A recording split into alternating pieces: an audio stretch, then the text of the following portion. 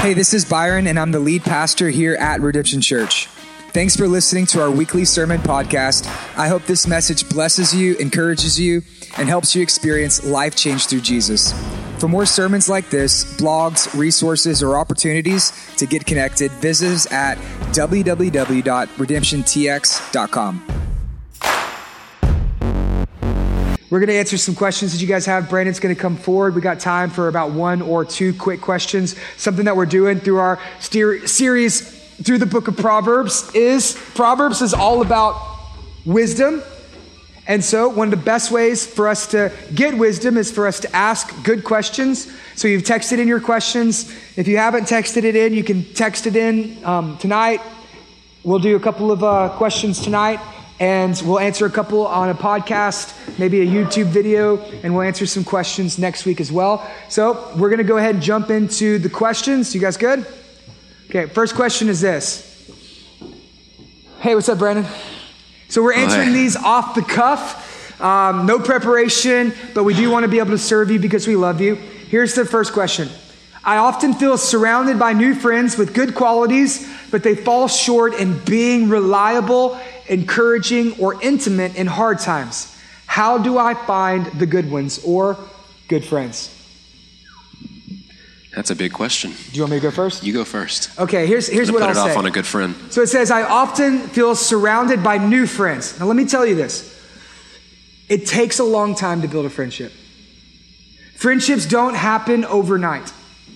And it's going to take a long time for you to develop a wise friend. Most people, they're still trying to fill you out.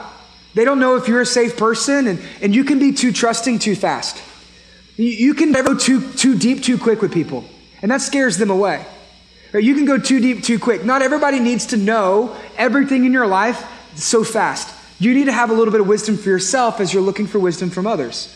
Because if you share too much too fast, people will be like, whoa, that's too much.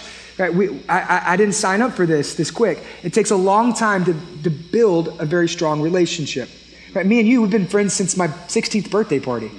Brandon came to my 16th birthday party, and we've been best friends ever since. But this is like a 17-year-long friendship that we have. And that's something that's a rare friend. But you want people who are encouraging. You say they are. You want people, but the thing is that intimacy is a scary thing. And many people have been hurt. Many people have been burned. And so it's going to take a little bit of time for them to open up to let you in. So my best advice is that you would slow down. You would enjoy the moment, enjoy the season, and then let it see where it takes you. Yeah, I think that's very good. So it seems like a couple of things I would say too. So you say that these friends have good qualities, but they're falling short in other areas. So it seems like you found good friends, but maybe this is an opportunity for us to use that proverb where it says that iron sharpens iron, right? So if they have those good qualities in them, you see those good friendship qualities in them, it's an opportunity for you to encourage one another, to build up one another, to sharpen one another. And maybe, just maybe, you will start to see those qualities that you're looking for, that where they're falling short, that they become better in those areas because of your friendship. So like Byron said, it takes time, it takes an investment. Yeah. To develop that friendship with somebody else. And I would also say, not to be religious Ralph, but have you prayed about it? No. I would say that a good friend, like Byron just said a moment ago, no one meets all of these characteristics of a good friend all the time, True. Right? Jesus is the true friend. He's the one who meets all these qualities and characteristics at all times and in every scenario where we need him to be a friend. But we don't do that because we're broken, we're sinners, and we have sin in our hearts. So we need to be praying that the Holy Spirit would do a work in these new friends to develop these qualities, because ultimately these are Jesus qualities, these are Christ-like qualities, these are spiritual qualities that require the Holy Spirit to build in those people and in these persons in our lives. So pray about it, that God would use one another to sharpen one another, and that he would slowly build these qualities in you and in them over time. Yeah, as I hear this, and I don't know if there's another question that is going to answer this, but let me say this. You're talking about new friends. Okay, one thing you need to understand when it comes to friendship is that not everyone is going to be your friend. And you know what? That's really hard for us to hear because we all think we're special and everybody should love us. But not everyone is going to be your friend, and you need to be okay with that. And you're not going to be everyone else's friend. There's people who fill different roles in your life. And so I'm thinking about how you're surrounded by new friends. So there must be a new season in your life right now. Maybe it's you're new to the church. Maybe you're new to a community group. Maybe you're new in a job. Maybe you're new in a serve team. You need to understand the roles and relationships that people play in your life. Okay, because not everybody's going to be your friend. Some people are going to be coworkers. There's a different relationship there. Not everyone's going to be your friend. Some people are going to be they're going to be in your community group. Okay, and you should be friendly to them, but they may not ever fill that role as a friend for you. They're going to serve with you. They're going to, be some other aspect of your life. Maybe a family member. Maybe you go to college with them. Maybe it's a parent. But you need to let people play the roles that they signed up for. And don't expect something out of people they're unwilling to give to you. It's hard for us to swallow this, but just understand that we're to be friendly to all, but don't move people into the spot of friendship so fast. A friend is faithful. A friend is rare. So we need to be very protective about who we let into those places. Time for one more question. One more. How many friends do you think a person can have? Byron, you have thousands of friends, so how do they do it? Okay, some people, you're an extrovert, okay? And then others, you're introverts. I'll say this. Some of you, you're like a wall plug. Some of you, you're like a surge protector, okay? Some of you, you have like 17 spots. Some of you, 2 spots. I don't think there's a certain answer that's going to cover every base. It depends on your personality. I can tell you this, that I have 4 true friends. I have a lot of people that I love dearly with all of my life. Most of you that all of you that I love dearly with all of my life.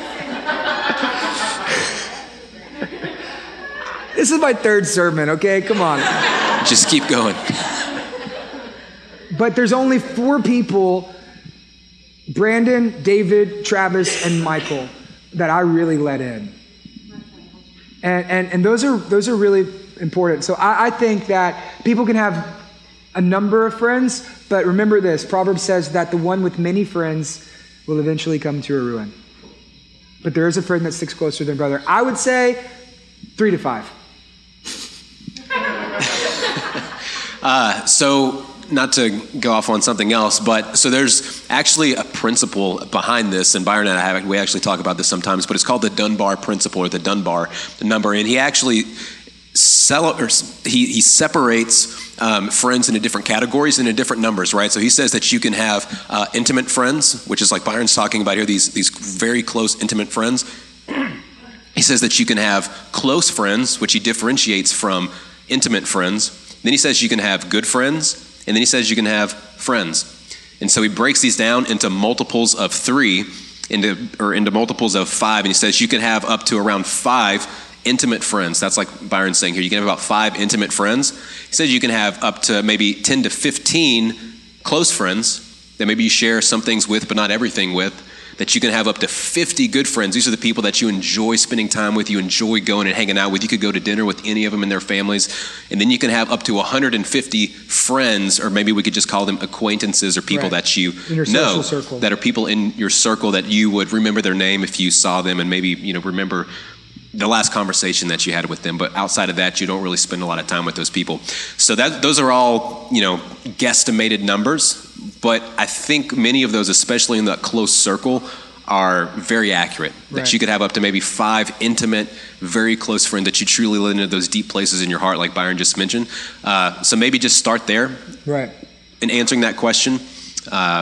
And one of the things that we do as our church, if you'll notice, we're at 3 services now. We actually follow the Dunbar principle as we are currently growing and planting as our church. So we actually break our services up. Once they hit about 150, we just add a second service, because we want to be able to keep, for the season that we're in, the community aspect that we have, to where you're like, oh, hey, I feel like I know these people. And you get a sense of that. But if you step back, you'll see that there's 300, 350 people in our church, and you might not get that, because we still want to be able to keep, in this season of our church, around this thing. And so Brandon's right, the Dunbar principle for the generic friendships and relationships that we have in our life.